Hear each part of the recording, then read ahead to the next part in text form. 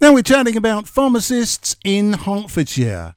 Rachel joins us now and we're talking about protocol in pharmacies locally in Hertfordshire.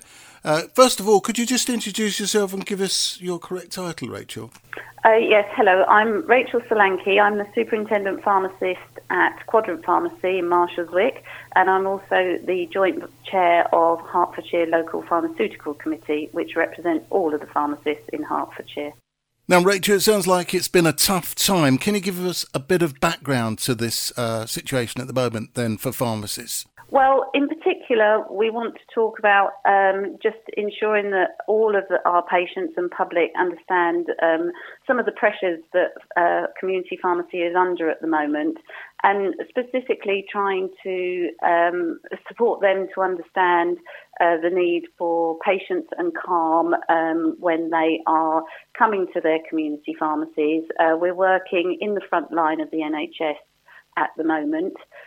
We are the ones that are open, and we are serving patients as quickly and as professionally as we can, with sometimes limited resources because some of our staff are self-isolating or are sick. And we're also dealing with a supply chain of medicines that in the crazy few days at the beginning of the COVID lockdown meant that a lot of medicines went out of stock with the wholesalers. Right, so Rachel, let's talk about the general public. Now, obviously they're having to queue, maybe they don't understand why, or perhaps they just don't want to, and perhaps you can explain, just a little bit more about the shortages and things.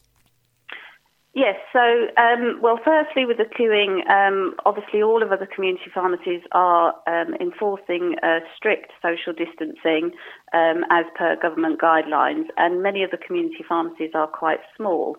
So this may mean that there's maybe only one or two or three people in the shop at any one time, which will mean that the queue forms outside, and it can look like there's a lot of people waiting. Each patient that then comes into the pharmacy is likely to have a longer transaction.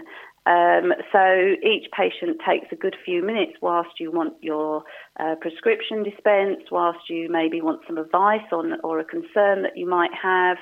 We are the front line. We are seeing patients that have both self-limiting and other health concerns, and we're supporting those patients, which can be more than just a quick 2 minutes at the till.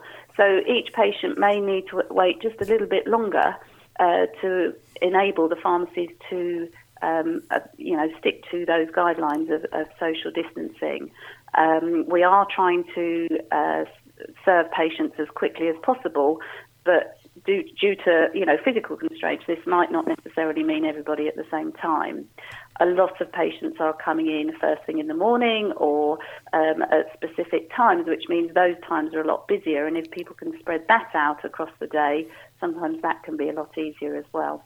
Tell us about people's bad behaviour, because you've got a particular message about that, haven't you?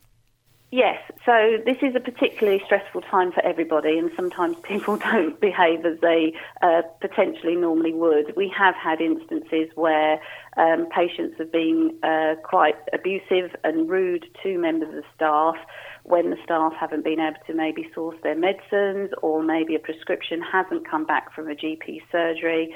And our message is really just to patients to just stay calm, have a think about it, treat us, well, because we're doing the best we can for each and every individual member of the public, but maybe listen to some of the messages and help us to help you work through the scenarios.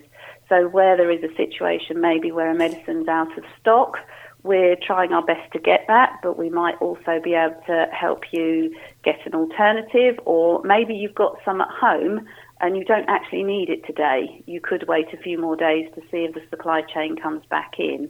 So it's really about trying to ensure that patients work with us to get the outcome that's needed. We're doing the best that we can in an unusual set of circumstances, but patients really need to ensure that they're not taking it out on, the members of staff that are in front of you at the counter.